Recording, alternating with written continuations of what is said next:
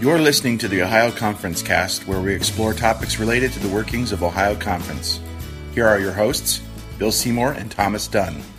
Welcome, everybody, to Ohio Conference Cast. This is Bill Seymour. And Thomas Dunn, and we are in the bowels of some building here at Bluffton University late on a Thursday night. Bluffton University has bowels? We're in the bowels. We are. Sarah, and there's a TV Sarah, in the bowels, in case you're curious. I was asking Sarah a question. Yeah, I know, but I wanted to say that there's a TV in the bowels. So Sarah is in the room, and she knows where the bowels are because she's a graduate of this university. So Sarah who? I was going to ask her to introduce herself. Sarah, why don't you introduce yourself? Hi, I'm Sarah Geiser, and I work for Mennonite Central Committee out of the Great Lakes region with an office in Kidron, Ohio, based at MCC Connections. And I do church relations and material resource coordinating for MCC. Thomas here has asked me what I know about Bluffton. I am a Bluffton grad. So we are actually in Marbeck Center, which is the commons hangout for all the college students here. Thomas is also a Bluffton grad, and so he knew that. Bluffton Beavers Unite. Yeah, I'm a Bluffton dad. Does that count? What about you? I'm Rob Esch. I'm the pastor of the Valley View Mennonite Church, which is located in northwest Pennsylvania. I'm on the very, very eastern fringe of Ohio Conference. I think we're probably the easternmost congregation of the Ohio Conference congregations. Right in the Snowbelt region, so I drove through some fun stuff on my way to Bluffton this morning. So, Rob, are you Lucas Johnson's pastor? Yes, I am. Lucas, all right. Lucas is, in fact, he's a delegate, and he will be here tomorrow. Sweet. Lucas, have a safe drive, although you'll be here already by the time you get this podcast. Yes. So Rob and Sarah and Bill and I are all here at the missional conference right before ACA at Bluffton University, and we just listened to Megan Good for about an hour and a half. That's Dr. Megan Good, newly minted Dr. Megan Good. Dr. Megan Good, PhD. No, Reverend. Doctor of Ministry. Doctor of Ministry. Yeah, Doctor of Ministry. D-Min. Yeah. So Bill was paying attention and has a test. I have a test. So, Rob and Sarah, there may be a prize at the end of this if you can answer this question correctly. You may be able to get to play with Jane's Legos. Ooh. Jane is Jamie and Kelly Rye's little daughter, who came in to remind us we're in a nursery that the Legos here are hers. And so you may get to play with her Legos if you can answer this question correctly. We have a question. I want to talk for a few more minutes first. Okay, so here's the question. Megan, in the first session today, said three things that are important about evangelism, or that evangelism is. Can you name them? I could if I had my notes here. Yeah. Can you name them off the top of your head? Okay, one of them, because I am looking at my notes. The road to hell is hell. Wasn't that one of the points? Yeah. Yeah. Well, it was a point. I don't know if it was one of the big 3 points. Oh, I thought it but was it could pretty be. big. Yeah, I put the number 3 next to it. Yeah. Okay. Yeah. So the road to hell is hell. So that's the third point. Okay. What's the so. I think first the third point was kind of, sort of fleshing that out a bit, that we have options. That evangelism is about letting people know that they have options. Right. And that's part of that same point, right? It is. That was part of the third point. Okay. So unpacking that a little bit for our listeners that didn't hear Megan, it understood her to say she's trying to unpack a little bit of like the overemphasis on eternity when it comes to evangelism. Right. And focusing a bit more on the here and now. Does that sound right? As a both and, not as an either or. Mm-hmm. That is what I heard anyway. Yeah. And that there are people living out hell here, and they have options, and that's part of the role of evangelism is giving them that. Well, that's one thing. Go on with your notes, please. Uh-huh. They're not making that much sense. I have something about every human being, and then I have something circled next to it that Jesus is worth knowing for his own sake. I'm not sure if they're connected. Yeah, they are connected. Rob, do you remember? Yeah. That evangelism is sharing with people that which we really love. If we really love something or someone, we want others to love that also. A powerful point that she made in that is we are all evangelists. Right. To that extent, that which we love, we want others to love as well. Those are two of the points. What about the other point? I think number 2 is what we're looking for. Everybody's an evangelist is the first one. The third one was the road to hell is hell. The second one was... Aren't our podcast listeners excited about this quiz, well, I Thomas? didn't want to. I don't like playing with Legos anyhow. I don't know the answer. I have it in my notes somewhere, but that's in a computer. Norm, do you remember the answer? Yeah, you don't buy a stock that's tanky.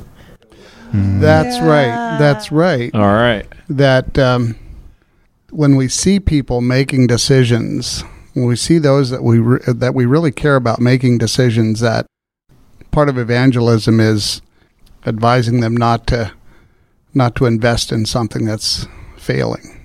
Right, and it's going to ultimately be reduced to ashes. Exactly. Yeah, so she was quoting Colossians, I think, Colossians, that there will be a walking through fire. No, it wasn't Colossians. It was it was 1 Corinthians 3. It was the Menno Simons verse. Yes. There's nothing, except that is which is built, no foundation other than Jesus Christ. And so, so Rob, finish that story. That story, that everything that we do, everything that we build, no matter what value we build with, everything that we do will be tested by fire. And some of that is going to be standing on the other side of the fire, that which is founded in Jesus, and that which is at the core of what we build is Jesus. That will be standing. Other things that we do that's based on culture, that's based on, the things that we desire or that we want, that may end up dust and ashes. It's significant that Paul says, but we will be standing, saved as of by fire. But she didn't really say that. I just tossed that in there. There you go, Rob with the sermon. Thanks, Pastor man. Well, she did say something along those lines about people making it through, but not necessarily their life work. I mean, I couldn't quite track all of that. I think she mentioned that they'll be naked when they go through because everything they've built will be reduced to ashes. Yeah, which was an interesting metaphor. Okay, so I think we've all done very well with some assist from Norm, which might not have made it to the tape because he didn't have a microphone, and I didn't get it to his face fast enough. So, Sarah, what are one or two things that you're going to go to bed thinking about tonight that Megan said? I think there's a couple things that are rolling around my head. One of them is relationships, how important they are to evangelism, and because you can't do anything if you don't have a relationship with someone. You have to be willing to cross that cultural gap that she talked about and go to the other side and kind of build that relationship and be willing to get in there and get messy and kind of be there. So that relationship part I think is key to me. But I think one of the other interesting things is with my role as church relations, I'm going to different churches to speak and share. So kind of coming into a church as a visitor and kind of looking at different churches' spaces and how things are done and kind of not critiquing them, but kind of critiquing them to kind of be like, is their church set up in a way that is inviting to a stranger? If I have never been to their church before, will I know where to find the bathroom, or will I understand what they're talking about during whatever time?